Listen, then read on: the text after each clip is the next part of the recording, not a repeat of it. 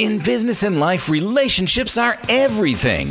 Welcome to the People Catalyst podcast, where we interview top business leaders and learn how they build relationships with their teams, clients, and those that promote and refer them.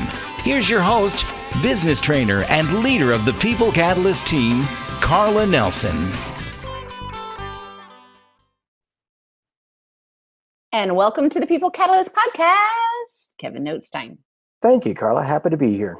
Yeah, glad to have you here. And it's exciting. We started out doing one podcast and ended up doing a 4-part series because as we started looking at this is not only amazing information, there's a lot to it. Of course, leave it to the military to dump, tons of paper cuts and then trying to figure out, okay, how do we communicate this in a way that is, applicable and then also not giving too much. I love immersion.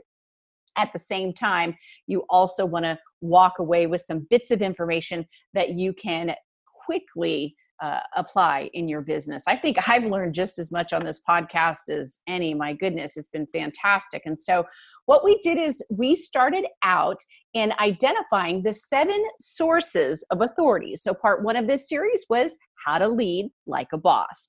And then we moved into how to work as a team like a boss, as we identified these traps, as Kevin said, or pitfalls in just human nature and how we respond to things and why it's so critical and important to understand those 10 pitfalls.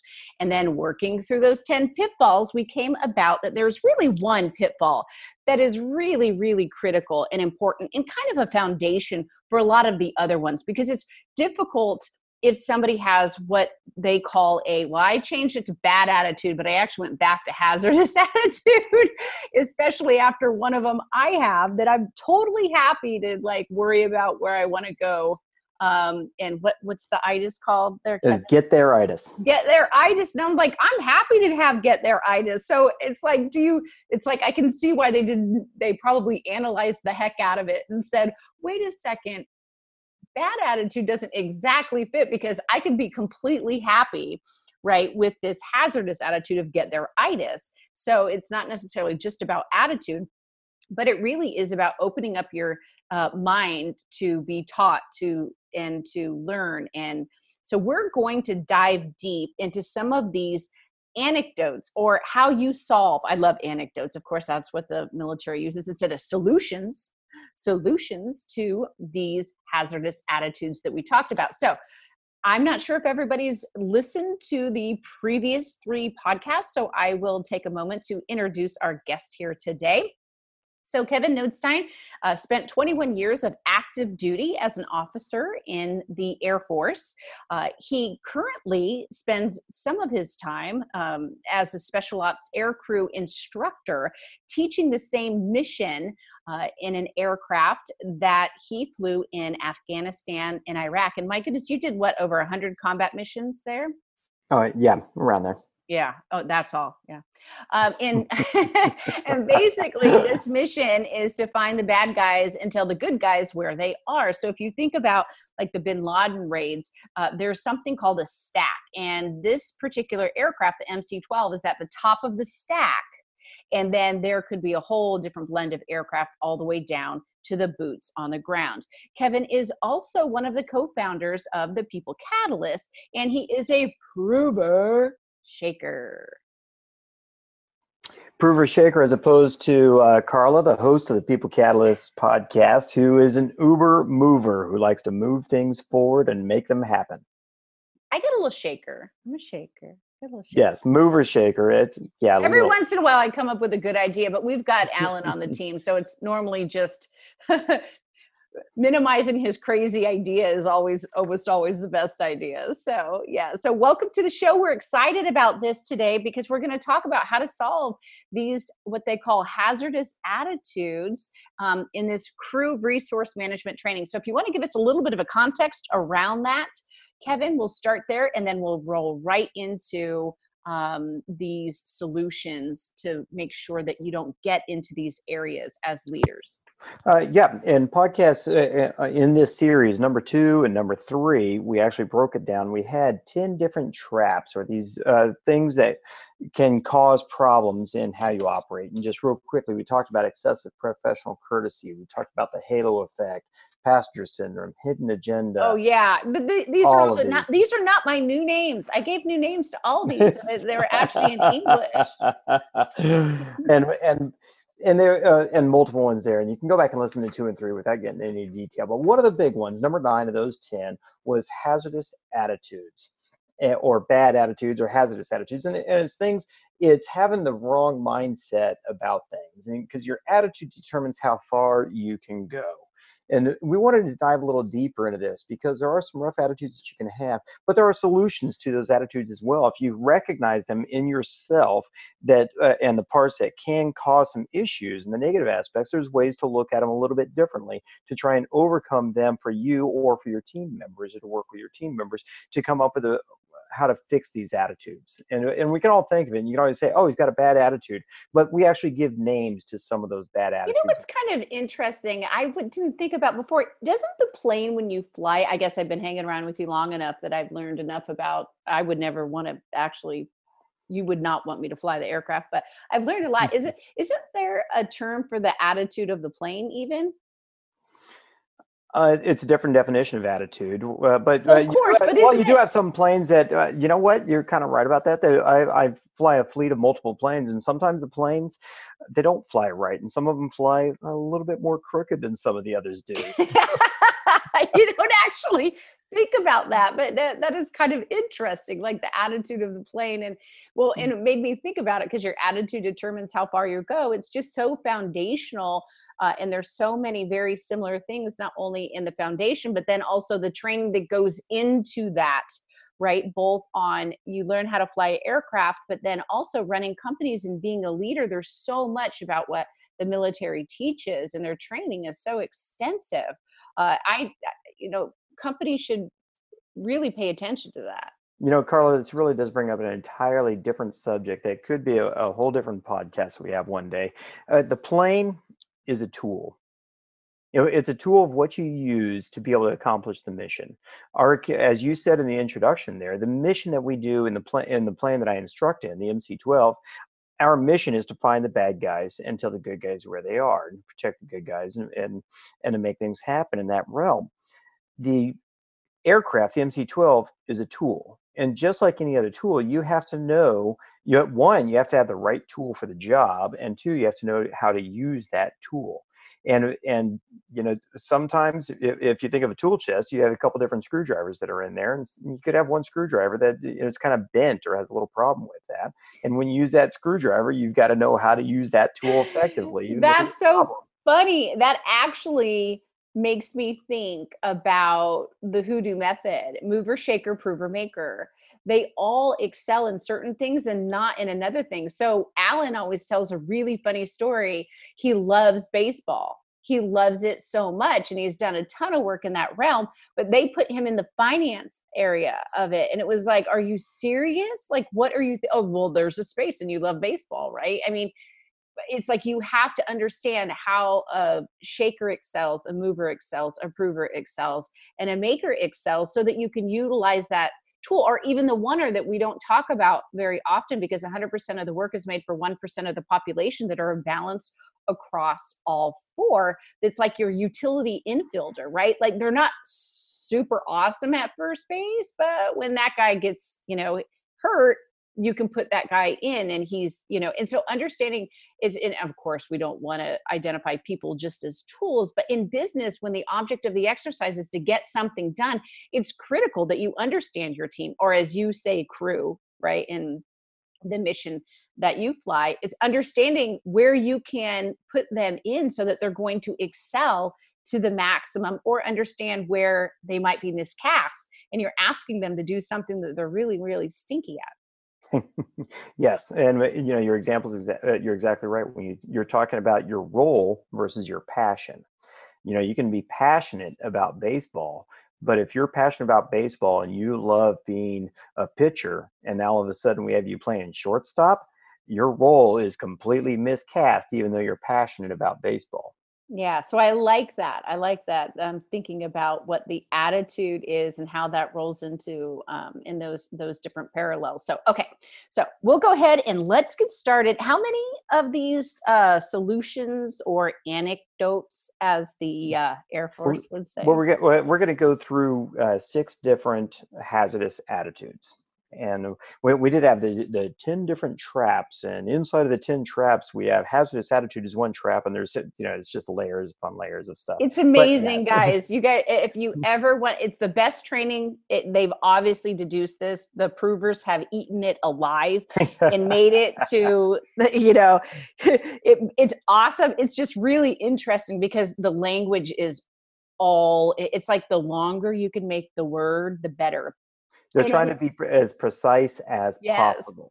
There you go. See, the prover says precise as possible, which, by the way, I have to agree. When I said, oh, bad attitude, it's like you could be totally happy being the macho person. You totally could, or all those other ones that we went through before. So you could be happy. So it's not necessarily that it's a bad attitude. It's a hazardous. It could contaminate the team, right? What you're talking about is leadership is both an art and a science. Yeah. And the art is, it feels right, and we can do it this way and paint it that way and put these things together. And they're trying to boil it down to a science because you're trying to take a multitude of individuals and teach them to if they're not an artist in this area, we're trying to give them the tools available. So to do that, they're trying to boil it down to a science.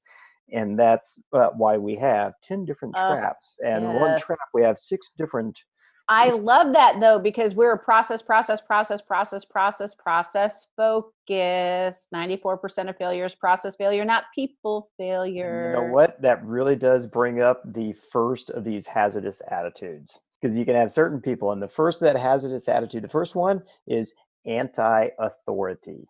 Now, believe it or not, there can be people in the military and everywhere else, even though they try to beat it out of you in basic training and everywhere else. You can have an anti-authority attitude. And to put it in a nutshell, anti-authority is, well, don't tell me how to do it.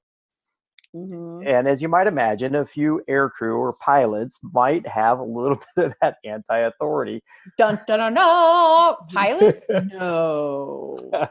No. I actually had one pilot that I was trying to train, and he was a pretty experienced individual. And the instructor that worked with him before identified that he had not been doing some of his work on his checklist of knowing the checklist as well as he needed to. And so I had that piece of information going into a training session with him, and it was specifically on checklist procedures. Well, this individual came to me, and I very quickly identified, yep, he hasn't done it enough. And I was telling him, okay, you need to know the checklist to this level of detail. You need to have this part of the checklist memorized. You need to do it this way. Well, that didn't jive with what he wanted to do. And he just had a very anti-authority attitude about going into this. And it ended up being a very confrontational training session. And I don't think the student got a lot out of it as a result. Mm-hmm. Well, of course. Yeah. You're closing yourself off. And it's why we wanted to dive deepest on the solutions to this, because if you're starting out that way, you are a threat to yourself and everyone else. If you have a hazardous attitude, you're contaminating the team, basically. Yeah, this particular individual, he actually contaminated the team. That was about 2 years ago that we had this incident with him. Well, his anti-authority attitude continued. And let's just say it has led to not the best situation, and he's no longer a part of that team. Yeah, and that's can happen, right? So, because we all have to follow processes and procedures, especially in the military. My goodness, you guys are the father of. But outside of Edwards Deming, the military would be definitely the next place that there's a process for everything and a procedure for everything, right? And of course, their antidote to this hazardous attitude, what they like to teach is follow the rules. They're usually right. That's I like funny. that word, They call it usually. the rules. It should be follow your procedures. It's not just rules. There's a whole bunch of items that are not rules, but Yep. Well, we love process and procedures. I've already said 94% of failures, process failure, not people failure. Edward Deming, and he's considered the father of manufacturing. I quote him all the time because it's so critical in business to have a process by which you identify the decisions. What are we going to do? Ideation, implementation. How are we going to do it? And it reminds me of a friend of mine who, gosh, I've known for a very long time. And most of you guys would probably know the name of the company that he sold a couple years ago. And we had the fortunate opportunity of doing his financing way back in the day when I was in the world of finance. And he was a small gig setup at the time and had a couple retail stores. And when we walked in to do the financing, he pulled out the largest set of instructional manuals I probably have ever heard. Now, guys, this was before you could do it digitally and have it in the cloud and do all this stuff. So it literally was like, conk. And I remember looking at it, and my associate at the time looked at it and said, oh, this guy is going to be really successful because he has got every process and procedure written down in how he was growing this. And he ended up selling his company, I think somewhere around $640 million. And this is a retail small chain that ended up going, I don't know if it was international, but it was a huge brand. And so, it's important. Process and procedures are absolutely critical. now those processes and procedures, and not only having them, but training people to follow them. Yeah. Ooh, training. Imagine that. There's this. Now, which brings up I'm sorry, go ahead. What were you going to say, I was Carla? just saying, and the military is the best at it because they not only have process, they probably overkill, right? They kind of go the other way sometimes, probably where innovation is squashed out. But the military is awesome about this because everybody shows up and they train and they train and they train, right? And so we can't spend 100% of the day training, right? We have to balance that out with doing other things, but explaining the process and procedures, and then I hate to say a process around the process, but that's what the hoodoo method actually is, because contextually you can apply it in any other area, right? So it's not only critical, but then using contextually over that, right? How you run that process and procedures, not only communicating it, like you said, Kevin, but communicating in a way that the team builds the process and the procedure together as well. If you have to start at ground zero, you don't, in the military, I'm going to guess you get told a lot of stuff, especially after a lot of the bugs have been worked out. In corporate America, it's a little bit different in the sense that if everybody can put their fingerprint on the process, if it's starting at ground zero, or look at it, because everybody looks at processes and procedures differently, right? Shakers want to break the rules, movers want to interpret the rules, provers want to make the rules, and makers want to follow the rules. So those were rules. That's exactly what the anecdote just said. Follow the rules. They're usually right. Well, guess what? You got 4 sets of dang people that follow the rules differently. And those rules can mature over time. You talked about in the military, you run things through a process. I've got a great story that's going to go with the next one that talks about how we used to do things that we've learned from and gotten a little better at how we do them now. Now, awesome. Well, go ahead. Lead us through. Ready to go. Before we tell the story, I've got there-itis. Come on. Before we go into the story, the first one, the hazardous attitude here is impulsivity. Do something quickly. Okay. It's the knee-jerk reaction. It's this happened, I need to do this. Oh, this happened. Boom, I'm going to do this, and jump right into it without doing a good analysis of understanding exactly what's going on. So that's a hazardous attitude. And the story on this one, it's actually not my story. This is a story from my dad. My dad was a flight engineer on T-29s. So this is a story from a long time ago. The plane he was flying had 2 engines, and he was a flight engineer, so he's sitting between the 2 pilots. And at the time in the Air Force, the way they would train for an engine failure is the instructor pilot would actually shut down the engine. And then they would go through the procedures. Okay, how do you deal with this engine that you just lost? Well, the first step was to pull what's called the T handle. You'd reach up high and you'd pull this T handle, and it would shut down the engine. Well, nowadays we're a lot better. And before you pull that, you would verify with the other person that in the plane that I'm going to move this T handle. Yes, the left engine failed. I have the left one. I'm going to pull that T handle and shut it down. Well, when my dad was flying, they had not worked through those processes yet, and the pilot would just reach up, grab the T handle, and pull it. So he's in the plane. The instructor pilot shut down the left engine, and his student goes, "Okay, first step is to pull the T handle for that engine." And he reached up and grabbed the wrong handle. That would be bad. He grabbed the right handle instead of the left one, and no way, he shut down the other engine? Yes. So now this 2-engine plane has both engines shut down. So now it's not like in the previous glider, right? Because remember the other guy in the other example, he just shut off the electronics and the plane still flew. This particular one my dad was on. So now you're a glider at however far in the air. Yes. Wow. Now they're able to restart the engines and able to recover. Thank goodness.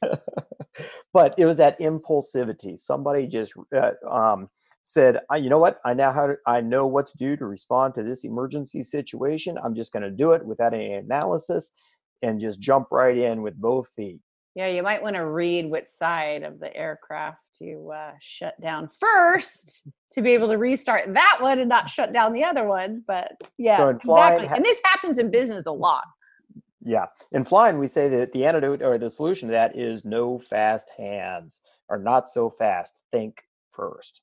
Yes. And the process can help you with this, guys. You're provers. When you run the process, ensuring that, we need you all, we need you at different times. And there was a previous podcast, Alan and I actually go through ideation and implementation, the exact steps, because of the same players. It's a different process.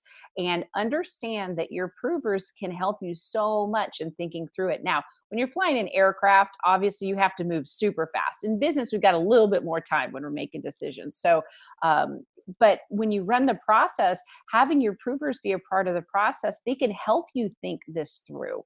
I would even say the shakers as well can help a lot of times when, for them to overcome the obstacles, the provers are really great at bringing up, and then the shakers really great at innovative ways to overcome those. So I love the think first. The only problem is that's only the provers and the shakers that naturally will fall back on thinking versus doing, right? So, but leverage those other people in the process so that you're thinking through it and before you take action. Before you turn your aircraft into a glider. Yeah, exactly. All right. Here's the next one. The next hazardous attitude on ones is, the official term for this in Air Force speak is invulnerability. Okay. Or I guess vulnerable, not vulnerable. Invulnerable. So I'm going to rename this bulletproof. Yeah. Yep. You got Superman syndrome. Yep. It can't happen to me. Nothing. This can happen to other people. It won't happen to me. I am bulletproof. Mm-hmm. Okay. And a good one on this, you may have heard of. This is it was probably 15, 20 years ago now. Had a B-52, an aircrew flying a B-52 for an air show up in Washington State. And the pilot wanted to put on a great air show. And, he didn't think it would happen to him that the plane could actually mess up. Well, he pushed the plane well beyond its limits. And he was known for this. He was known for having this attitude to the point that the leadership would not let anybody else fly with them except I wouldn't want to fly with them. Jeez. Yeah. It's kind of like a little far in the sky to have, this invulnerability or bulletproof syndrome. Yeah. And he took a B-52, a very large airplane that the maximum bank angle is 60 degrees, and bringing it way up. And that's actually pretty high. They usually never even reach that. But for the air show, he brought it up to 90 degrees. And if you know anything about flying, or if you've seen a plane, there's no lift. There's nothing keeping you in the sky at 90 degrees. Well, it was a rather tragic result that when he did this, thinking, it wouldn't happen to me. Well, physics doesn't care what you think. Physics is physics, and the plane fell out of the sky and it destroyed the aircraft and the 4 people inside of it. Gosh, I'm not even a pilot and would realize, no, you might, like, the wings kind of are important. If you bring it to a 90-degree angle, there's nothing underneath of you. Yep. That's crazy. How sad. So, yes, So bulletproof syndrome, not good. and the attitude on that is to realize, it could happen to me. What you think is the most tragic Yes. thing, it just very well could happen to Well, you. the other thing that makes me think about is, especially on innovation, businesses especially, it's easy to talk about today because there's so many examples of it, but it reminds me of GM and Chrysler. So GM actually created the minivan. Most people don't know that, but they did not want to roll the minivan out into the market in fear that it would take over their station wagon market, right? And yeah. And so Chrysler obtained the intellectual property, rolled out the minivan, and everybody, how many minivans do you see on the streets today, right? And then as soon as the SUV came out, when was the last time you saw a station wagon, right? It just decimated the station wagon business, but yet they don't have the minivan business. I'm sure they've come out with their own version of it, but And of that's course, definitely. they didn't think it could happen to them. They didn't think that they would fail in Well, that and why market. not only that, you would still crush the IP. Why would you sell it off? Kodak did the same thing, right? They created the digital camera, but in fear that it would compete with their other products, they For selling their sold film. it. Why They would wanted to you sell the sell film. it? Yeah. Now at least don't sell it to somebody else, but it could never happen to them because they're the big guys on the block. So yeah. Okay. Go ahead, Oh, Kevin. same thing with vacuum cleaners. Forever they wanted to stick with vacuum cleaners, and they wanted to sell vacuum cleaner bags. So all the big names, Hoover and the others, refused to switch over. And then Dyson came in and had a bagless vacuum cleaner. Yeah, and serious, and Dyson's the best. So they are, and they made it swivel for goodness sakes, because you couldn't with the bag, right? The other companies didn't think they'd be able to fail, but lo and behold, Dyson took over major market share. Mm-hmm. Awesome. All right, what's the next one? Okay, next one. That's invulnerability. It can't happen to me. Well, the next one is kind of it's the other side of the same coin a bit, and that's the macho attitude. That's the I can do it. Dun, dun, dun, I will make it happen. I am full on capable of doing this with no problem at all. And just a quick little story on that. I was flying with a guy. He was a CEO of a very successful company, and he was a great guy, really good dude. But what made him a very successful CEO did not transfer well into the cockpit, into flying a plane. He owned his own plane, and he was flying it, and I was flying with him. And we're flying into a runway at night in the weather, and he had the autopilot coupled up and was letting the autopilot fly. And I told him early on, said, hey, you probably want to disengage the autopilot early and just to work with your hand flying and get back to flying the plane yourself and being comfortable with it. And he's like, no, I can take it. I can take it later on. It'll be no problem at all. And I'll be able to fly the plane with no problem. Well, he let the autopilot on for a long time. And then as soon as he kicked the autopilot off and started hand flying, well, it was very tight tolerances and he didn't stay within those tolerances. And I ended up taking the plane from him. We had to go around to keep the aircraft in a safe situation and come back and do the approach again. Yeah, that's why I would be a horrible pilot. Although with the right instruction and training, I'm just all right. Okay, so what's the next one? Okay, the next one was, and the big attitude, the big correction to macho is instead of I can do it, hey, sometimes taking chances can be foolish, or a better way to put that, listen to your mentors. Yeah, and If you're finding trainers, listen to somebody, your trainers, go yes, back to your training, right? yes, The process, go back to the process. You yes. always use the process. Now, if you do that, do some other things too much, you know what? You can end up with the next big bad attitude, which is resignation. Mm. Resignation is, what's the use? Nothing's working. This isn't going to work well. This is Eeyore. This is, I'm going to call this engagement, because employee engagement, right? Or disengagement. Yes. We're going to write the whole handbook over again. And so if you or obviously not you or our podcasts audience is a lot better. And of course, they would never be disengaged, but other people might be disengaged in their Yeah. organization. Yeah, that's why our number one post always have to do with how much it costs for turnover, and 70% of people hate their jobs in the US, 89% internationally. There are tons of people out there doing things every day that they don't like. And so we talked about this earlier, is the recent Gallup study, and how many people not only are actively disengaged, but then just disengaged. So if you add those two groups together, it's 53% were disengaged, 13 actively disengaged. This means they will do anything to ruin what it is that you are up to. So when 66% of your workforce is disengaged, what do you think that does to a business? And on top of that, I think what we miss in this scenario is everybody disengages for different reasons. You know, shakers disengage if it's not their idea. Movers disengage because I've got another project and something to do anyway, and nothing ever comes of these meetings. Provers disengage because there's too much wrong with it. And makers disengage because they need to get back to their desk and do some real work. So we have to approach disengagement from different aspects. When you're using the process and letting them shine in the piece of the work that they do, again, both in ideation, what are we going to do, implementation, how are we going to do it, then it's an easier way to understand why people disengage. I had, before learning the process, many times would be in a meeting. If I was not running the meeting, taking the notes, telling everybody what to do after the meeting, coordinating it, I just sat back and didn't say a word. I had other things that I wanted to do, right? And that's how a mover disengages. And I think we don't necessarily take that into consideration of, you can't just tell somebody, engage, engage, engage. I mean, it's just ridiculous. You can't bring in the speaker to speak for an hour and tell people how to be engaged. It's just, it doesn't make any sense when the object of the exercise is to get something done. So they obviously have to do the part of the work that they excel at, right?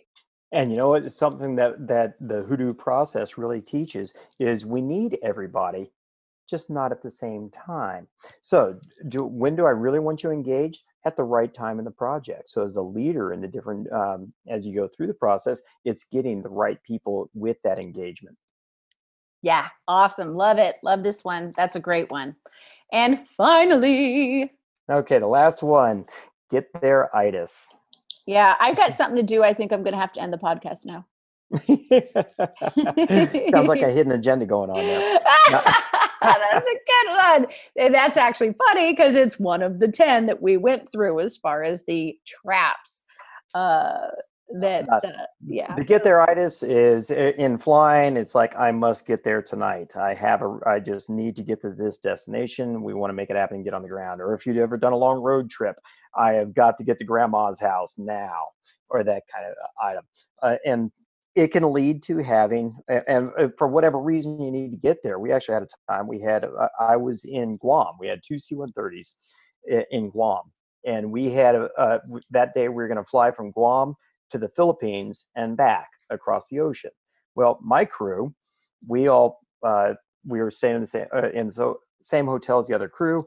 We checked out of the hotel. We packed all our bags. We had all of our bags, and we're sitting there in the lobby of the hotel about to catch the bus to where the planes were. Even though you're going back to Guam. Yep.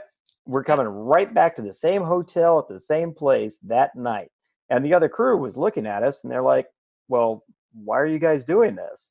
And we said, because we're flying a C-130 that was built in the early 1960s to another location and shutting down the engines. So just in case, we're going to do it. And they're like, yeah, okay, whatever. Well, both planes flew to the Philippines with no problem. Well, guess what? The other plane, lo and behold, their plane broke. They had some issues with the plane and they were not able to take off. Our plane, we had no problem. We went back and we had to check back into the hotel and everything. But that plane that broke, as they were going through their decision-making process, it could very, very easily say, we want to get back to Guam because that's where the hotel we're checked into. That's where all of our clothes are. That's where our dinner is. Yes. And all of that. And so they could very easily have some get there-itis that could lead to making bad decisions and willing to accept things on the plane and push it. Now, they didn't. They maintained the professionalism, but I know they really did want to get home. Yeah, being aware of that's super important. That reminds me of a client of ours, and this happens frequently. So you've got your early adopters, your movers and shakers. You got your later adopters, your provers, and your makers, right? And which one do you think probably has get there-itis the most? Probably the doers, I would say. But even shakers, like shakers and movers get together, and then it's like, woohoo, here's my idea. Yay, that's a great idea. Let's do that. Ooh. And so what can happen is this particular company ended up spending a lot of money and investing it into technology. And it was a great idea. It actually was a good idea. And the problem was they didn't think about people actually using the technology that they put millions of bucks into.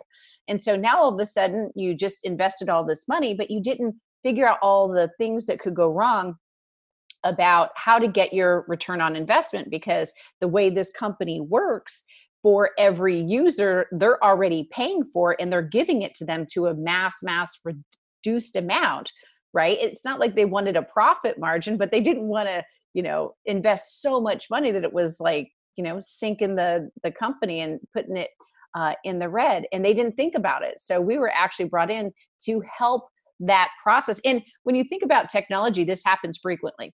So, and this was 7 different ones integrated with each other, by the way. So how do you break that process down into its simplest form in order to then have somebody actually use it? I mean, all of that stuff you have to run through the process before you make the decision. I think I get there-itis. We need technology. We need to go.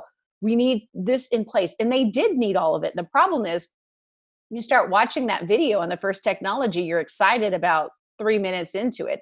5 minutes, you're like, ooh. And then 30 minutes into going through all the features and benefits, when you don't even need all of them, you need about 20%, and not breaking any of that down. And they had already been trying to kind of shove this down everybody's throats for a year, and they weren't swallowing. So you have to think through that process, and get there-itis can really get you in trouble when you make a decision without engaging all different core natures of work. Ask me how I know it. Because get there-itis is my definitely go-to on the hazardous attitudes. And I said that instead of bad attitude again, because I'm happy with get there-itis. What happens is then you hit a wall. You can make, and you're not taking everybody with you. Right? So the object of the exercise in leadership and working with a team is we all go together. And as Kevin said, we need you all just at different times. It's absolutely critical. And so, well, awesome. Okay. So anti-authority, don't tell me what to do. Impulsivity, do something really fast. Invulnerability, which I renamed bulletproof syndrome. It can't happen to me. Macho, which is I can do it myself. Resignation, which I changed the name to disengaged. We call it employee engagement frequently. And then get there-itis. Awesome. Those are definitely 6 things to take a look at to ensure that you have a healthy way of communicating, not only internally with yourself, but externally with your team, and also helping your other team members identify those hazardous attitudes that can really get you into some trouble. So any last words, Kevin, before we sign off for the podcast? It's been a great series. I've really enjoyed going through this and working through it. We started off this whole series of 4 of talking about the what your sources of authority are in leading a team. And then we talked about the 10 different traps that could mess up with people. And we did a deep dive into one of those traps, of those bad attitudes. Or hazardous attitudes. So overall, I think it was a great series and a lot of lessons to learn to be and I'm glad we reviewed it. It helps me to be a better leader and to work with our teams better as well.